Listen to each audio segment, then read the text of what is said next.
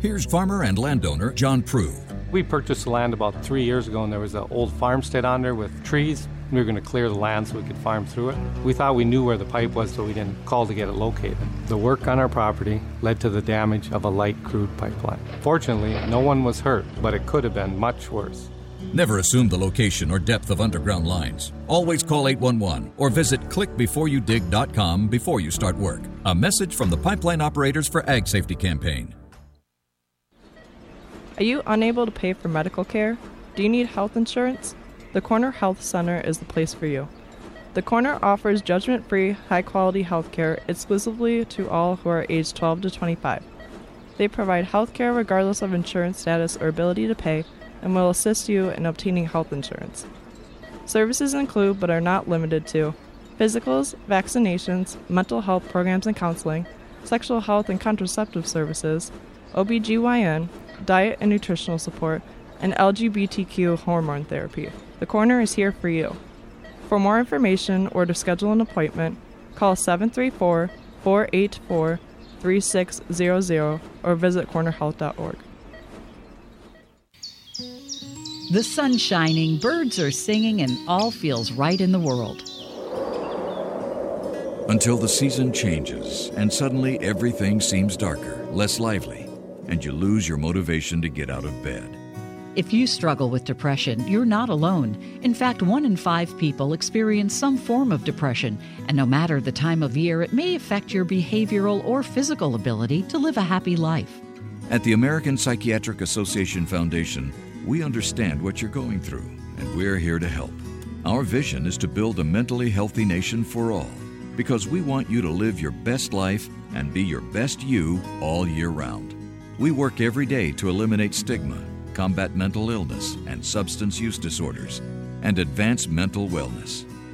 If you or someone you love needs help, you are not alone. Please visit mentallyhealthynation.org to learn more.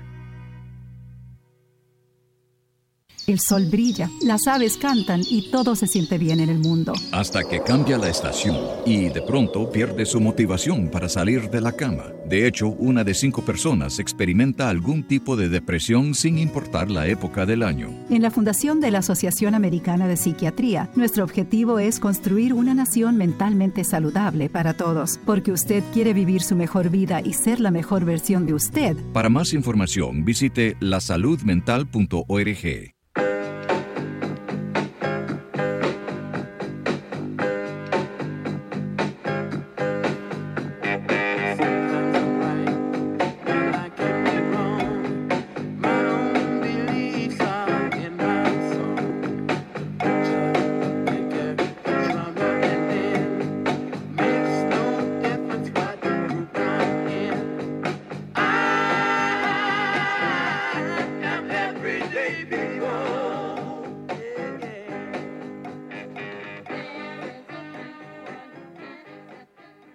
Hi, good afternoon. You've got Living Writers on WCBN FM Ann Arbor. I'm T. Hetzel, and today I'm so happy to be introducing a special edition of Living Writers this December Wednesday. Today's special edition is the Season 5 launch of the podcast Michigan Voices from Writing Digital 200 Art of Podcasting, a class I teach here at the University of Michigan. The students this semester put together Michigan Voices Season 5 Art and Resistance. If you like this sampler collage, you can also check out Michigan Voices Season 5 on Spotify. You'll also find there previous seasons of Michigan Voices you can take a listen to, voices and perspectives from Michigan students from 2020 until now. Today, you'll hear the trailer first by lead producer Thomas Welsh, theme composed by Chris Federley, narration by Sari Rosenberg. Then, you'll hear short samples of episodes 1 through 16. In between these glimpses into the episodes, you'll hear a clip of Season 5 theme composed by Chris Federley, and also the sound of a can of spray paint to symbolize the season's theme of art and resistance. So you have a sense of the arc of the episode. Here are the titles: Stage Stories of Resistance, Off the Books. Voices of Truth. Israel and Palestine from the past to now. Couture with a Cause. Shopping sustainably. From mixtape to playlist, the evolution of music listening. Dear Diary. Faster Horses, Michigan Gone Wild. Izzy Berman, Sketches of Resistance. The Taylor Tapes, Swift and Sexism. Warped, Red Hot Chili Peppers and Addiction. Sustainable Steps, the Michigan Marching Band. Combative Comedy, Taking on the Student Loan Crisis. Wanderlust by J&E. And finally, The Art of Being. So now, without further ado, hope you enjoy Michigan Voices, Season 5.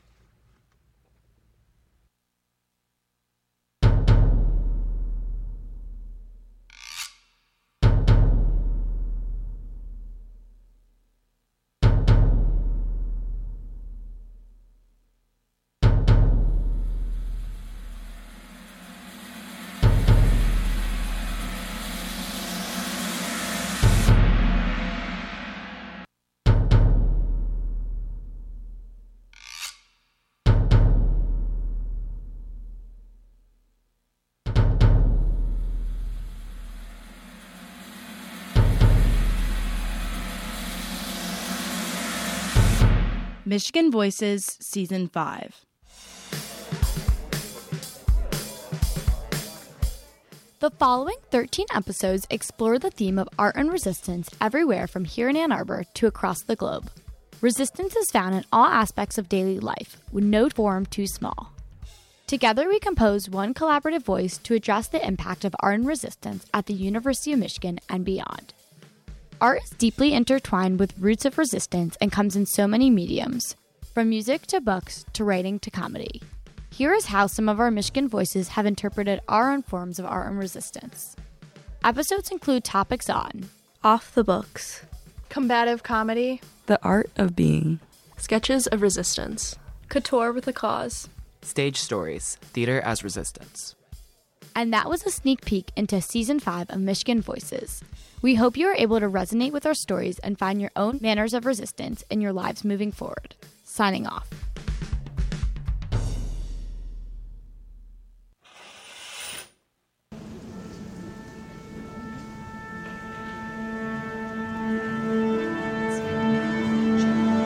Places, everyone. Top of Act 1. Make sure you have everything you need. We are starting in 3, 2, 1.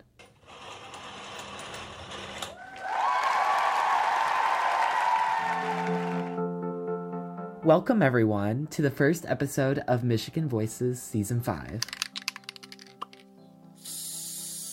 My name is Thomas Welch, and I am in the School of Music, Theater, and Dance here at Michigan, and I am so excited to be kicking off this new season with my episode entitled Stage Stories. In today's episode, I wanted to take a trip down memory lane and reflect on my own artistic journey within theater and how it helped me grow into the person I am today as an undergraduate.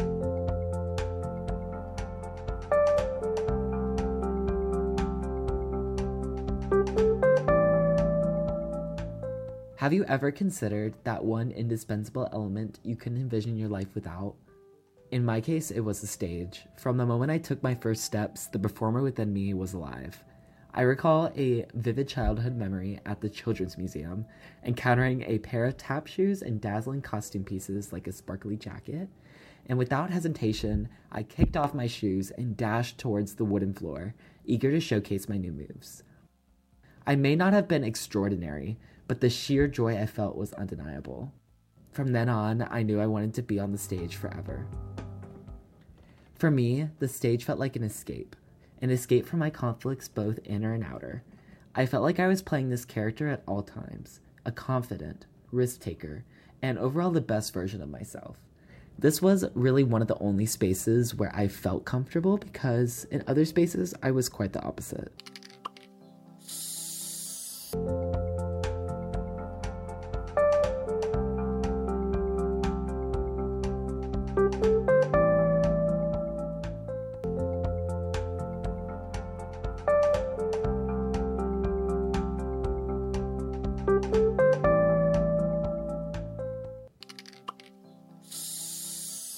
Actually, like the "What's one artistic memory you have" essay on the artistic profile, the notorious artistic profile. Yes. And I wrote about walking onto the stage, and like I was carrying a big ass boombox on my arm, which is not even period, but it was high school theater.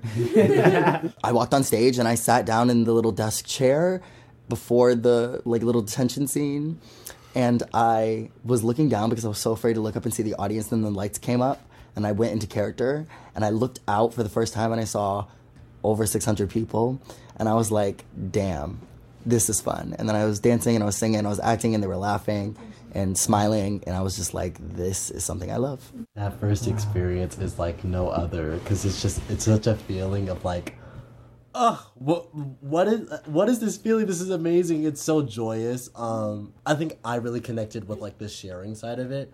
Like I love to feel a connection with the audience and everybody on stage. And for me, theater kind of was like a moment of like to get away from life, because I was just going through a lot of different situations. And I had just moved to a new school. Mind you, I was also doing the transition from 5th to 6th grade. So it was just like a lot of, new things coming my way. Mm-hmm. And I had always done choir. Like I did choir inside elementary school, like the version of choir that you could do after school. And I did church choir growing up. And I similarly was like, I don't know about this musical theater thing. But my mom was like, no, you're going to do it. You have to. Like, I'm not letting you not do it. Just go try something new, experience something, and get away from like all the mess you got going on. So I did. I had no business doing this, and neither did my school, but we did Aladdin Jr. Sorry. Yeah. Who are you? Guard. I was a guard. Ensemble. Sultan understudy. No, I had so much fun, and it was the first time I had like really felt a part of a group of people where like we were wildly different and came from so many different places, but we all found something to connect in and to like really bond over the work. It was really beautiful and just lights up. Boom, so much fun.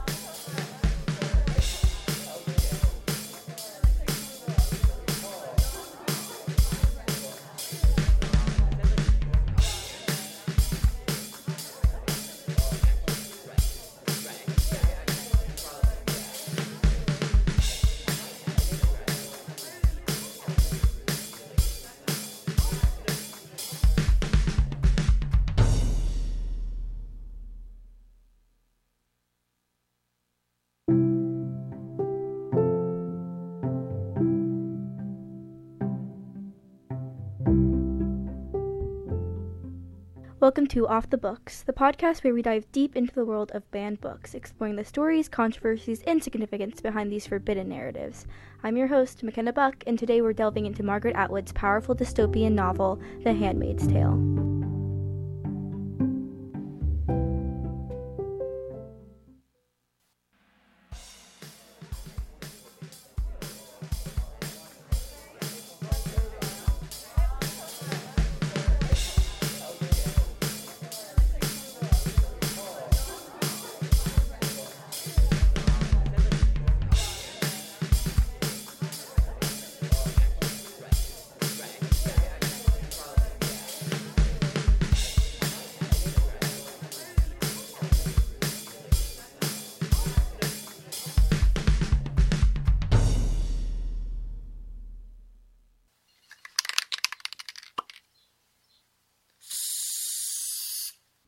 Welcome to Michigan Voices.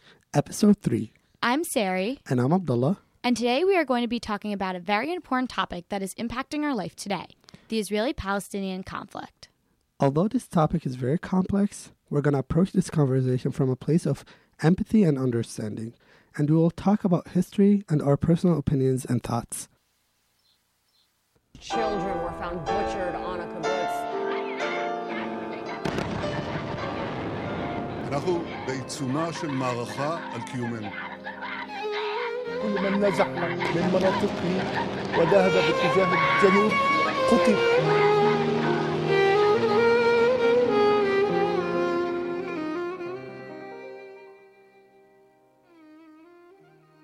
Hi, Abdullah. How are you? Hey, Siri. I'm good. How are you? I'm good. I'm pretty tired. I actually just came from Pretzel Bell, the restaurant downtown. I was filming an NBC segment with some other Michigan students about the Israeli-Palestinian crisis. So I'm feeling really ready to talk today.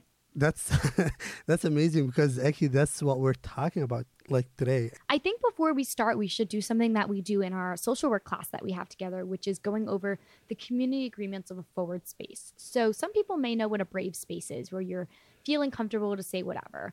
But the forward space takes that a step forward, sorry for that pun, and says that this space is not just a space where you're comfortable, but a learning space, and a space that might actually be hard at times, that dialogue and debate happen. So let's go back and forth reading those community agreements and talk about them. Yes. So the first one is intent versus impact, which is you can intentionally say something, but it might impact the person in a different way. And that's what intent versus impact is. So the second one that I think is going to be really important today is exploring multiple perspectives of a topic. Obviously, we're exploring, I would say, two main perspectives, but knowing that there's more other perspectives out there and that all these perspectives are equally valid and important to talk about. The third one is 5 seconds first. So tend to give 5 seconds after someone shares something to validate them. The fourth one is your emotions are valid. This is clearly a very personal issue for both of us and something that we might get upset over. And I think acknowledging when we feel upset or scared or saddened by something is going to be really important, and saying, I'm bringing certain things into this conversation. Fifth one is recognize what you carry into the space with you. So just know what you're bringing in the table and talk about it. Yeah, I'd say maybe you're catching me at a more flexible point because of my prior conversation today. All right. So 6 is confidentiality. We are obviously making this podcast for the University of Michigan population, so we know that it's going to be shared. But I think between the two of us and listeners as well, just being careful that maybe if we're speaking about specific students' stories on campus, we're changing their names and other personal details. 7 is do not make assumptions. I feel like that one's pretty obvious. So, don't assume just because I'm a Jewish-looking girl that I'm pro-Israel. All right. So number 8 is only speak to your own identities and experiences. So I think for us, we should really be using I statements or people like me who ... and things like that. And number 9 is it is okay to be forward. You can always be forward, not in a mean way, but you can always be forward about what you want to say. Yeah, and I feel like especially because we're very friendly, it's going to be okay that I could say like, oh, that really hurt me, or what do you mean by that? I agree. Also practice forgiveness. I think through the scope of this podcast, there might be points that feel more tense than others, and making sure that we kind of keep those emotions central to that part of the podcast and then forgive them and move on. For 11 is share space, which is make sure that you're giving the other person space to talk and not talking over them and stuff like that. And then the 12th one is practice active listening.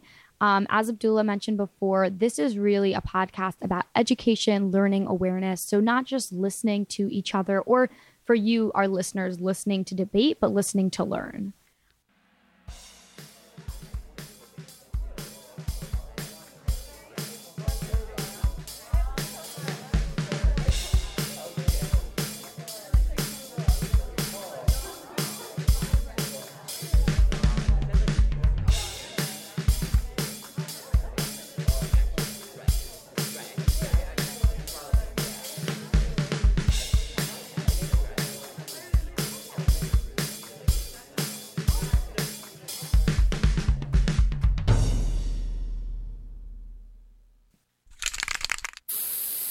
This is a Michigan Voices production.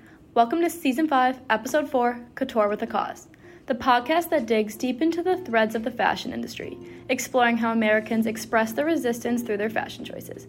I'm your host, Ella Russell, and in today's episode, Shopping Sustainably, We will investigate how the resistance against unsustainable practices in the fashion industry has led to the rise of ethical fashion choices. In a world of social media, fashion trends are changing faster than ever. Keeping up with the current trends often leads to unsustainable practices by both the industry and the consumer. However, there's a growing movement of individuals reshaping the narrative. Today, we're unraveling the threads of sustainability and ethical fashion. We'll learn how fast fashion rose to fame, take a look into the current issues regarding sustainability and fashion, and hear from Michigan undergrad Bella Pignatello, who practices nearly 95% ethical consumerism. Around 30 years ago, the fashion industry began its transformation, and not necessarily for the better. Shopping for clothes used to be tamed.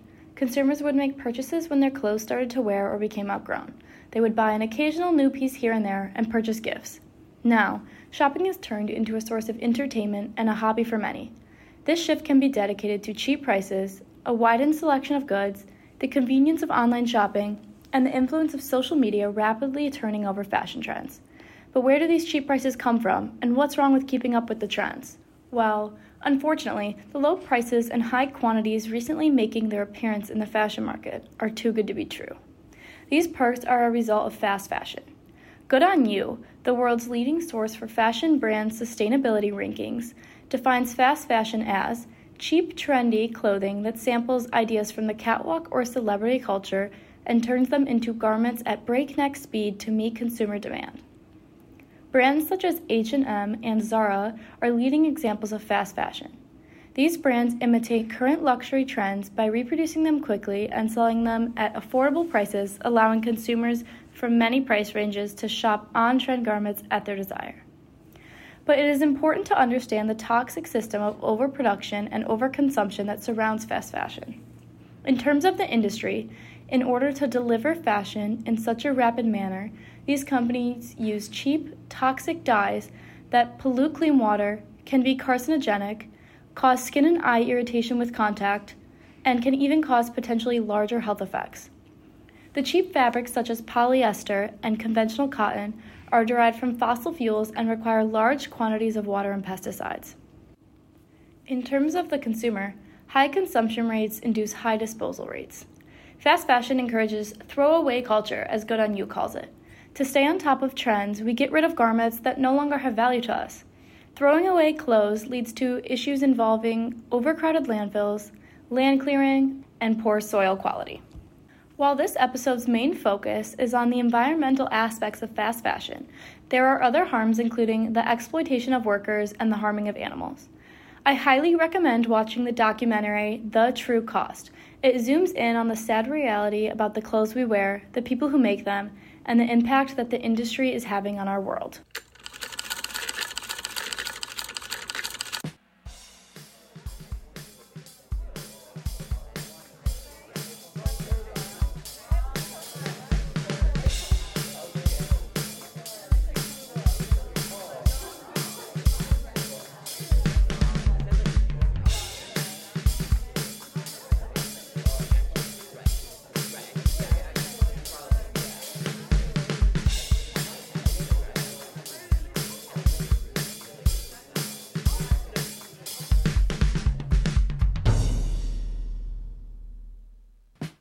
Welcome. How do you listen to music? When do you listen to music? Do you listen to albums, playlists? How do you organize the music? By artist? By genre? In this episode, I want to dive into these questions and find out all there is to know about the art of listening. More specifically, I want to see how listening has changed over the years. I want to begin with the physical ways through which we listen and then move into content, what exactly we listen to and how that's developed. Later, I'll talk to some people about their listening habits to see firsthand how different or similar things are now compared to in the past. I want to offer two forms of listening and then see if we can find a pattern with who falls into which category. The first is what I believe is the traditional method, which I will call deep dive listening. People who listen to a smaller array of artists but go deep into their work. They know the albums, most of their discographies, and overall listen to a smaller variety of artists, very in-depth. The second is what I believe to be the most popular now, which is the wide or surface method. These people listen to tons of different artists and genres and explore a wider range of music than the deep divers. These listeners, though, probably don't know every single song from a lot of their favorite artists, or couldn't list the deep cuts from their first album. They do, however, have many artists they enjoy listening to. Obviously, there is probably overlap between these two categories of listeners, and they probably exist on a spectrum of wide to deep listening. This framework, though, allows for us to categorize listeners. Now, I want to find out more about listening habits of people around me and see what I can learn. How often do you listen to music, and kind of where do you find yourself listening to music? Okay, so I would say, pretty easy question for me, but I listen to music every day. I think the most common place I listen to music is sort of on my walks to class or to work or when I'm studying. I'd say most of the time I'm in the car driving to class or walking to class, or sometimes when I'm doing some work. I listen to music in the shower. I listen to music when I cook. I cook ever. I listen to music when I walk into my kitchen and then walk out. And so I would listen to music not just in the morning at night on the radio, which I still did, but I would also listen to records when I was doing my homework, when I was, getting ready for bed, when I was in bed, presumably asleep. And what I would do at that point is I would put a record on and listen all the way through. Thank you for listening to episode 5, From Mixtape to Playlist, The Evolution of Music Listening.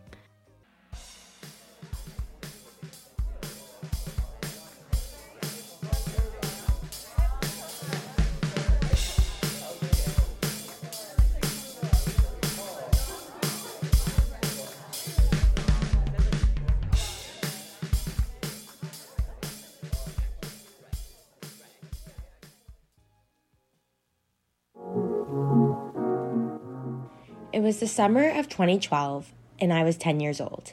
My grandmother told me I could pick out one item at the store and she would get it for me as a summer gift. As I strolled the aisles, my eyes gazed upon the oddly shaped sunglasses, bright graphic t-shirts, and huge purses that were larger than my head at the time. I then spotted it, a light pink bound notebook with the gold cursive letters spelling out, "Hello, gorgeous." I wasn't sure what drew me to this notebook, but immediately after spotting it, I knew this would be my item. Flash forward almost 10 years later, and that notebook still travels with me. Welcome to Dear Diary. I'm Taylor, your host. Today, we are doing something that 10-year-old me would never expect or even allow to be done, and that is read my diary out loud. Dear Mom, I know you are reading this, which means that you are doing something that is so mean and rude and just not allowed, aka reading my diary. Please just stop reading it and be a nice mom and just put it back. If I find out that you read this, I will be so mad at you. Do not do it. Close this right now. So, yeah, to put it simply, I think 10-year-old me would freak if she knew I was going to be reading my diary out loud for people to hear. But hopefully she will forgive me. With this year's Michigan Voices theme being art and resistance, I decided to see resistance in a much smaller way than many would define the term. When I first think of the term resistance, I think of protests or large acts defying a social norm. However, the more I thought about it, the more I realized that acts of resistance can be much smaller and can sometimes even go unnoticed. With this, I decided that I would go back and rummage through the old pages of my diary that I have had over the years of my life and recount my small acts of resistance to show that it did and does surround us daily and has been surrounding us since we were young. So, join me as I read my younger self's thoughts, emotions, and experiences, and discover how in these formative years I was unwittingly engaged in small acts of resistance.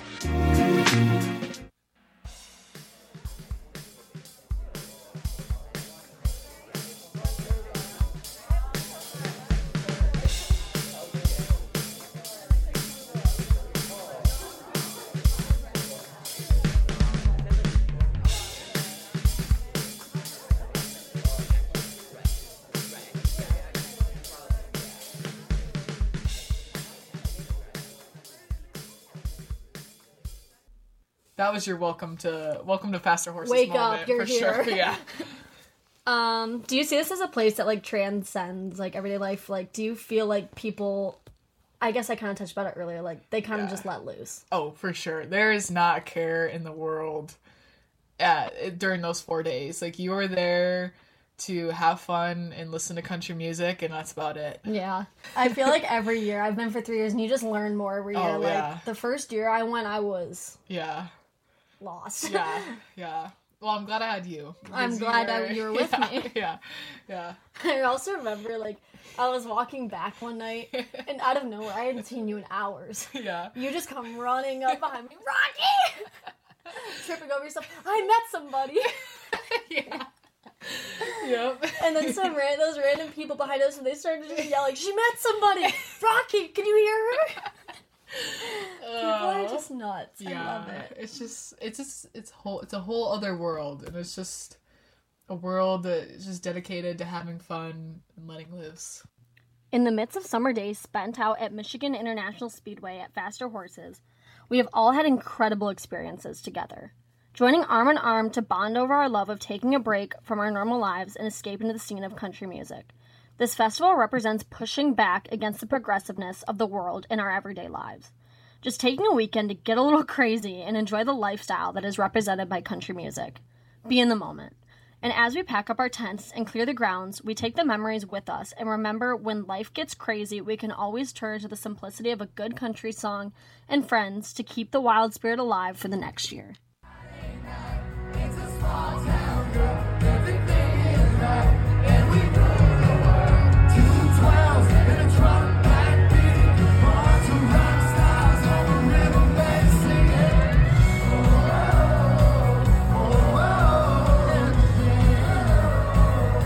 Everything we want to be. We are.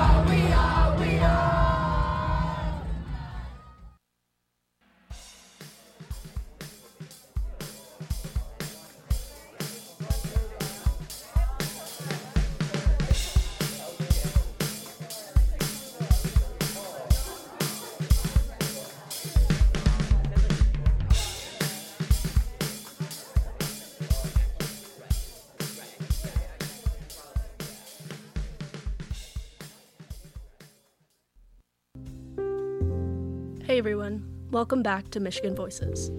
My name's Irina, your host of today's episode, where I talk to Izzy Browerman, an artist, Michigan alum, and survivor of sexual assault.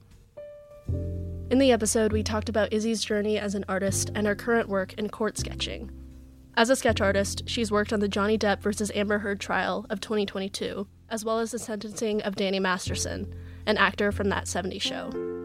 She's currently the court sketch artist in an ongoing criminal case, The People of New York versus Donald Trump. We also talked about what it was like coming forward against a U of M professor, how being a survivor informs her work, and the value she sees in the art of court sketching. I think that there's a level of responsibility that you take on when you're in a space where people are waiting for your read. The work that I've done in the past has all been very personal and diaristic. And so I haven't had that level of accountability to navigating a scenario that's, not my own. And in my own way, I'm holding court and trying to determine what's right and what's wrong. And that was kind of what happened in the beginning of the Depp trial. And I decided partway through that was an impossible task, and that instead I was going to just do my thing and let my body react. And like I said before, when your body has been abused, it actually has all of these superpowers where it feels things, and it's oftentimes like smarter than you. And so I trust my body and the space to relay the information through gesture and the way I put down my pen and the colors I use. It's a half conscious process. I want to make sure that I get the outfits right. There's a level of fashion involved. There's a level of like jovialness, especially in this trial, where like the judge has this amazing sense of humor, and the lawyers on both sides, they have really interesting language and quips, and Donald Trump is a really, really interesting subject to draw, and I love drawing him. Those are things that are different than pulling from your imagination. And so I think I'm at this point finding my groove, and it depends on each trial. There's a different tone to each trial.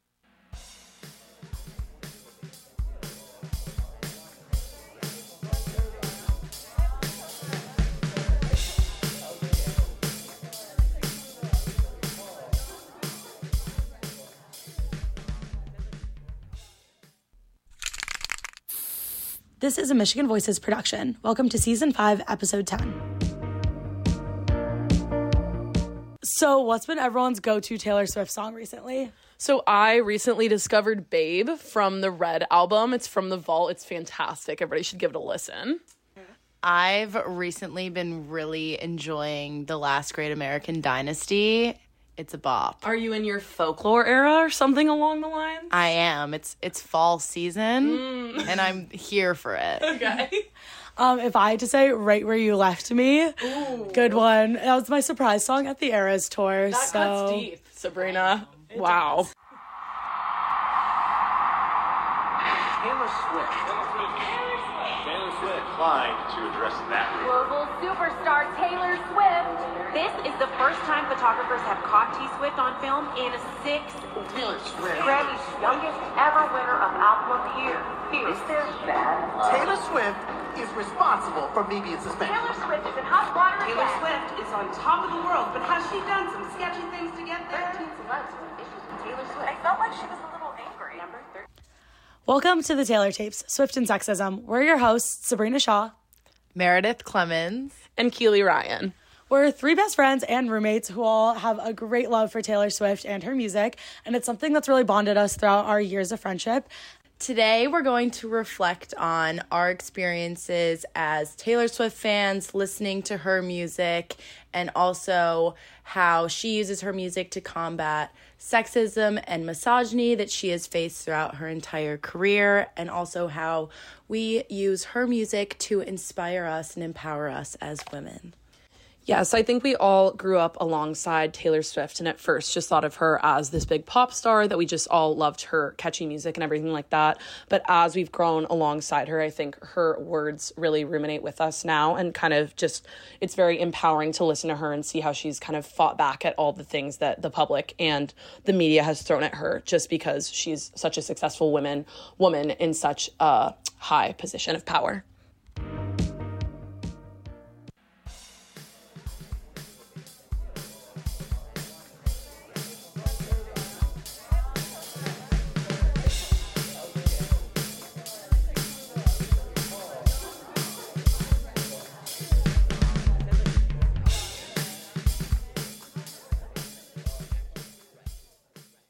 Content warning.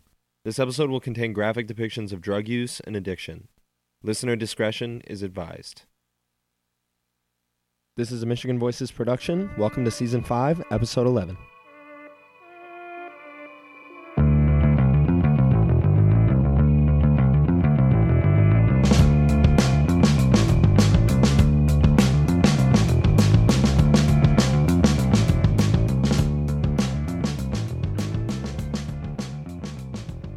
Welcome to Warped, Red Hot Chili Peppers and Addiction. I'm your host, Brendan Boyd, an avid Red Hot Chili Peppers fan and senior at the University of Michigan studying communication and media. Red Hot Chili Peppers are a funk, punk, pop rock band out of LA that has been around for 40 years and consisted of 14 different members. The most popular and successful of the Chili Pepper iterations exists today. Lead singer Anthony Kiedis, bassist Michael Balzari, also known as Flea, guitarist John Frusciante, and drummer Chad Smith. The Chili Peppers are a really important band to me. I grew up hearing their music a lot from my older brother Shane, who's a huge fan. He's got their logo tattooed on him, and he kind of indoctrinated me into the cult, and I had no choice but to follow in his footsteps and be a fan too. The backstory of the band is unconventional, but unfortunately not uncommon in the world of rock and roll. Drug addiction affected each member of the band intimately in their own lives, and you can see this shine through in their music. In particular, many members of the band struggle with heroin addiction. This is a theme that would be present in their music for much of the first half of their career lifespan. This episode is going to be a chronicle of how the band used their music as a vessel of expression of the wide range of human emotions and sometimes tragic contexts that drug addiction can provoke. In this way, the music itself is a form of resistance against the self-isolation, loneliness, and self-loathing that bearing this type of addiction can cause on an individual person. To understand the context of the band up to where I'd like to begin, a little bit of background is necessary. Red Hot Chili Peppers formed in 1982 in Los Angeles, California at Fairfax High School. The first iteration of the band contained Kiedis and Flea, as well as Hillel Slovak, the guitarist, and Jack Irons, the drummer, all classmates and good friends at Fairfax. The four played a few live shows before heading to the studio to record their first self-titled album. This album was made without the help of Slovak and Irons due to their commitment to another band. Slovak returned to the band in 1985, and with the help of drummer Cliff Martinez, the band entered the studio to record their second studio album, Freaky Styley. The album was to be made in Detroit and produced by Parliament Funkadelic headman and funk icon George Clinton. Even though the album didn't do well commercially, aided by Clinton, the band felt that they had put their best foot forward. However, this is the same time that problems really started to arise for the band.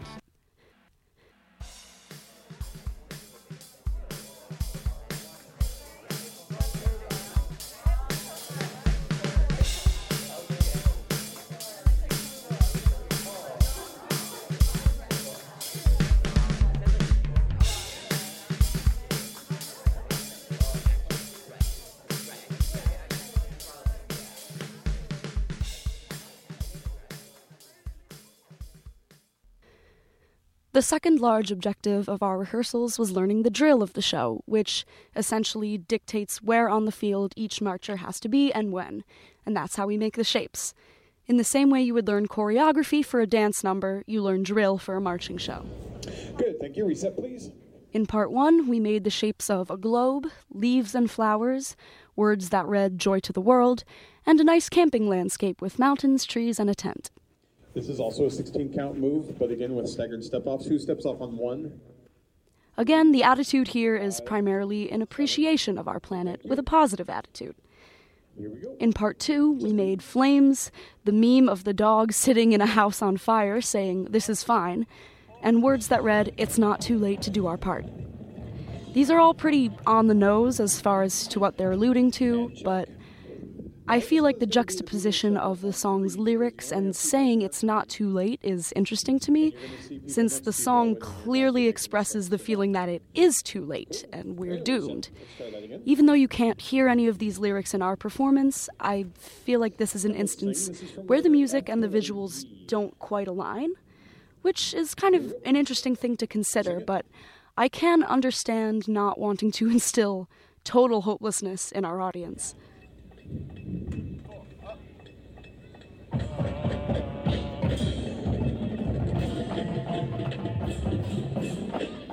And check. The second most difficult thing is going to be for the people that step off on 7. If you have a medium-sized step size or bigger, then you're going to have to haul to get there because you just don't have that many counts. In part 3, we made the shapes of various animals, like a whale, a frog, a rabbit, and of course a wolverine. We then ended the show in words that read, "Let it grow," during the last few phrases of the song of the same name.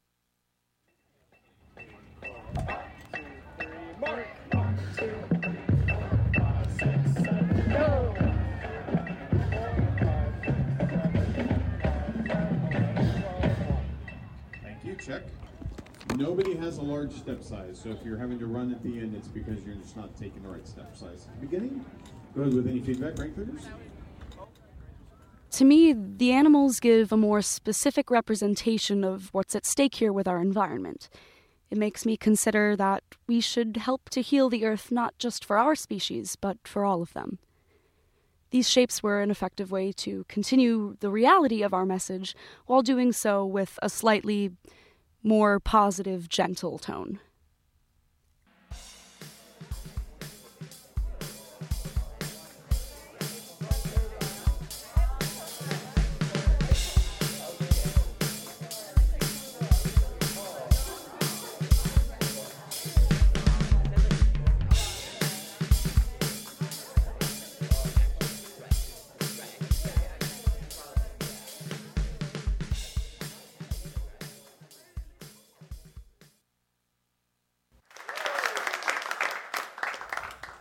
Welcome back to Michigan Voices, everyone.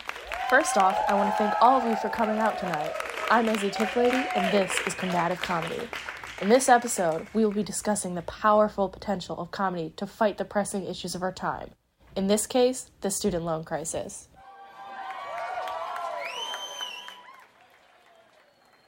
Let's talk about the student loan crisis. What is it? Imagine you're on a roller coaster. The American dream. Ooh! You're promised an epic thrill ride with amazing twists, turns, and rocketing high speeds. You're promised financial success. Then you get on the ride, have the best time of your life, meet so many amazing people, pull one too many all-nighters. I know I did. It's the best. And then you graduate, and the track disappears. Was there ever a track? You don't know, because now you're being crushed by a debilitating mountain of debt. A whopping $1.75 trillion for all Americans. That's the student loan crisis. We're Charlie in the Chocolate Factory, except hidden inside of our golden ticket is a credit card bill in disguise. And that's not to say that we have not tried to offer student debt relief. Enter the Father, Son, and Holy Spirit of Joe Biden's debt relief plan. We were promised eternal salvation, and we still got zill, nada, zip. And I'm under no false pretenses that a man born with a silver spoon in his mouth can empathize with people like me who needed to take out student loans. But it was a place to start. Unfortunately, a 6-3 conservative Supreme Court was never going to support it. I knew it, you knew it, we all knew it. And I still cried when it happened. There's nothing sadder than crying about something you knew was going to happen. Yet I still did, and so did so many others. And since then, some specialized borrowers have gotten relief. That's great for them. I hope they are enjoying their newfound financial freedom. They certainly deserved it. But what about the rest of us? We're stuck in a perpetual tango with good old Sally Mae, who keeps stepping on our feet. Higher education is a human right, and we're being punished for seeking it.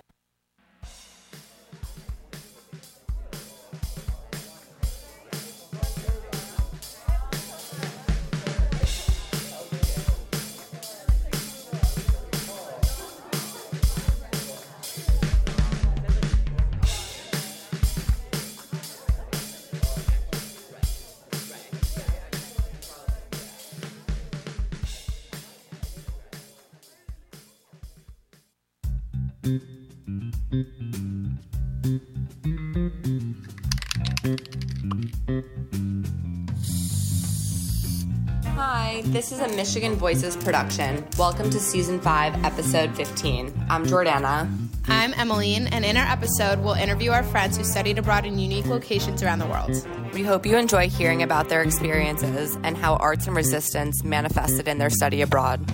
Let's get started and go blue.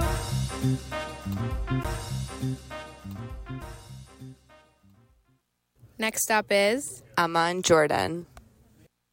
Okay, so we're here with our friend Yusuf, and he's going to introduce himself and tell us where he studied abroad. Awesome. I'm Yusuf Halabi. I'm a senior studying computer science, and I studied abroad last winter in Amman, Jordan. Wow, that's awesome. Super cool. Thanks for being here today. Yusuf, what made you choose to study abroad in Jordan? So the program that I did was like an intensive Arabic language program. So I've been studying Arabic on and off since I was like 4 years old, like going to like Islamic school when I was little, like learning how to read and write. Took some classes at Michigan, but never really had like the ability to like communicate with friends, family, people in like Syria where I'm from. So I kind of always wanted to like learn the regional dialect, like the Levantine dialect of Arabic, so I could actually communicate, and not modern standard Arabic, which is taught through programs at Michigan and like on Duolingo and stuff. So that's why I chose Jordan, to learn it. What's something striking or interesting about living in Amman that a tourist or someone from afar wouldn't know? I mean, I think like living there and like, especially like the way that I chose to live there, which was very much like talk zero English, try to blend in as much as possible, like try to meet as many people as possible, like talk to every Uber driver, talk to every person in the cafe. Like, I think you get a good understanding of certain like cultural quirks that you wouldn't normally get if you were just like in London, like going to a different city every weekend. What's an example of that? I think one interesting thing is that, like, people have, like, a very strong, like, identity, like, heritage identity. Like, I think, like, 70% of people in Amman are, like, ethnically Palestinian, and they, like, really, really, like, feel that deep within them, even if they've, like, never been or, like, are 3 generations out. So, like, every Uber driver, like, none of them were Jordanian, according to them. Like, they were like, oh, I'm from, like, Jaffa, or, like, I'm from, like, some random city and, like, village. And it's, like, interesting. It's interesting to see. So, it's cool. So were there any other culture shocks that you experienced? Honestly, my favorite culture shock, and, like, one that I'm, like, trying to take away from Jordan, was that I loved how, like, the cafe culture there, like, as, like, a Muslim who, like, doesn't drink, like, doesn't really, like, party, like, stuff like that, like, it was cool, like, going to a cafe at, like, midnight on a Wednesday and it just being packed. Like, you go there and there's, like, 1,000, like, men between the ages of, like, 18 and, like, 80, just, like, smoking hookah, like, playing cards, chess, like, whatever, like, watching, like, soccer games. So it was, like, it was cool to, like, go there and be a part of that. And, like, seeing, like, my dad, for example, in America, like, I've never seen him, like, hang out with his boys, just chilling around for, like, for no purpose, you know, like, he'll run, he'll go golfing, he'll do stuff like that, but, like, there's no, like, unstructured hangout time for men, I feel like. So I want to take that back to America. That's awesome.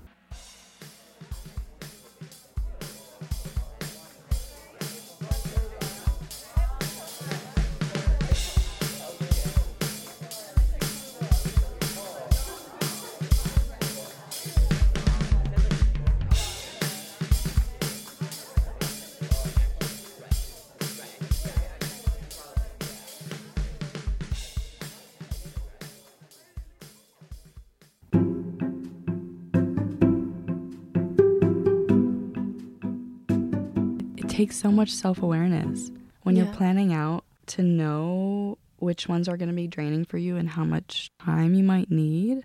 I said this in my intro too, but, like, it takes you being intentional about it in a way that you really have to, like, reflect and know yourself pretty well. What is going to take, like, mental taxing energy and what is best for me to recharge after that, because there are so many different ways that you can do rest. Mm-hmm. I was actually talking about Jess with this the other day, but little things like she was playing bananagrams with her roommate. I feel like those types of things can be really recharging in a way that lying on your bed for 10 minutes, like what I usually do, just does not cut it. Mm. So I think there's also a lot to say about the type of breaks that you're taking. Oh, I love everything you were just talking about. Everything. I'm going to, like, address multiple things. Yes. So first of all, what you said about finding ways to rest. Mm-hmm. I saw this great TikTok about creating a dopamine menu. Ooh, what is that? You basically, I think it's split into time categories. So, like, 5 minutes, 15 minutes, 30 minutes. And then basically you create dopamine snacks, which is, like, a 5-minute thing that you can do to recharge that's, like, unique to you. Mm-hmm. The other thing I was going to talk about is, like, that's a very interesting point that you made, that, like, we don't know how to rest for ourselves as individuals. Yeah. We don't know ourselves. Mm-hmm. And the point here is that, like, in the systems that we were raised in, we only know of ourselves as we perform in others' eyes. We don't know ourselves internally. Mm-hmm. And we're not taught to know ourselves internally, because knowing ourselves inside is a power greater than any system that we are in. There is this great quote from, like, another book that I was reading that's basically saying, like, if you are a man who is content, or a human who is content, I don't like that. Yeah. Inclusivity. A human who is content, the target on their back becomes smaller and smaller. Because if you're able to find contentment in any situation, you will never feel forced to change it in a way that doesn't suit you, for example.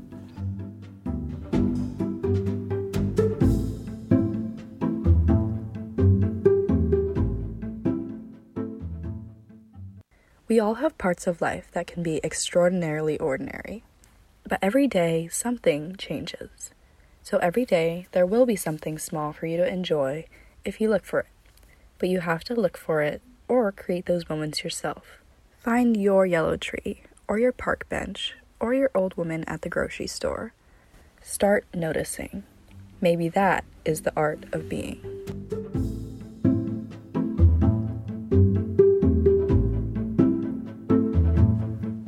Thank you so much to Iris Funaioli for joining me on this episode. Thank you to my classmates and Professor T. Hetzel in Writing 200 at the University of Michigan for their support and guidance on this episode and the whole semester.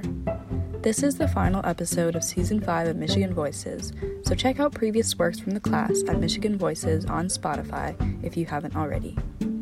Music is Palms Down by Confectionery on Blue Dot Sessions, sound effects by Pixabay, and About Time clips from Universal Studios. This is Christine McLaughlin, and thanks for tuning in.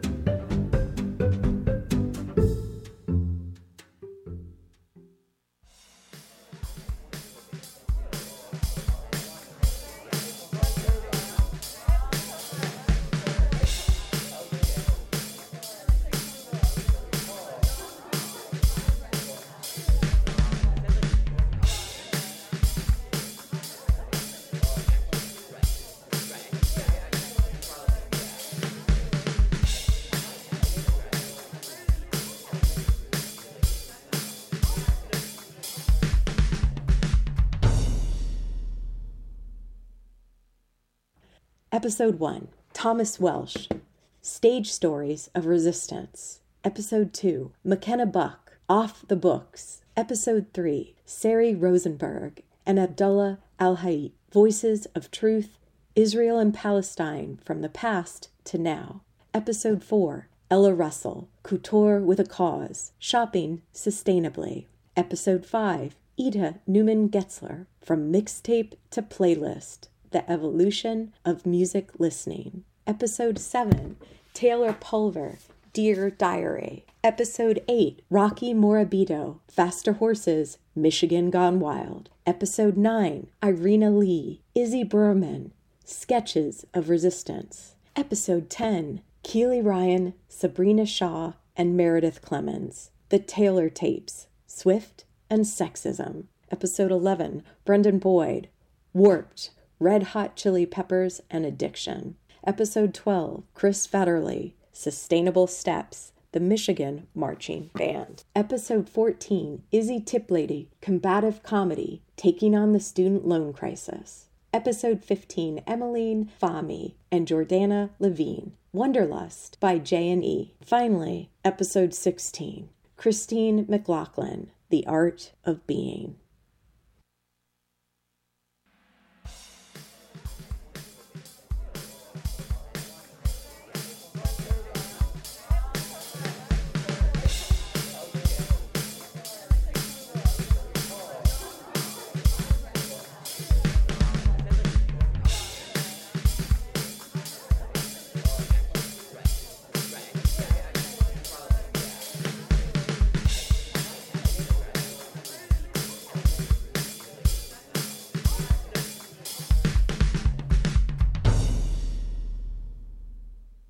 And that's it, folks. That's Season 5 of Michigan Voices, Art and Resistance. Thanks so much for listening. Michigan Voices is an ongoing project in the course Writing Digital 200 here at the University of Michigan. Please check us out again on Spotify to hear the full episodes. You've had a glimpse into each today. Thanks again for listening. Thanks for tuning in to Living Writers, and thanks always for listening to WCBN FM Ann Arbor. I'm T. Hetzel. Until next time.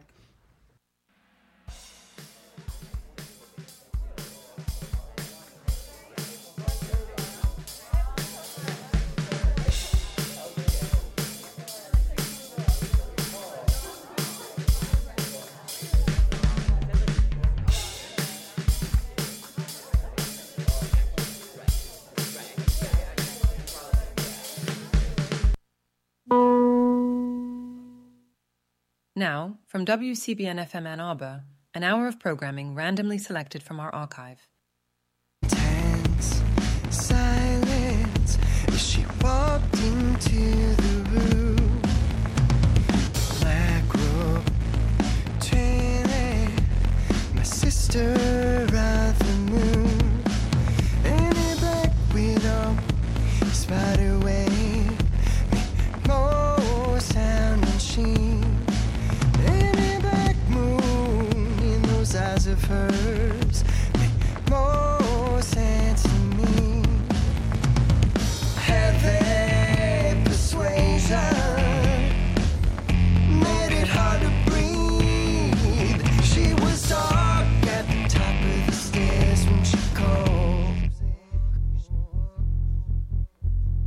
Lie to me.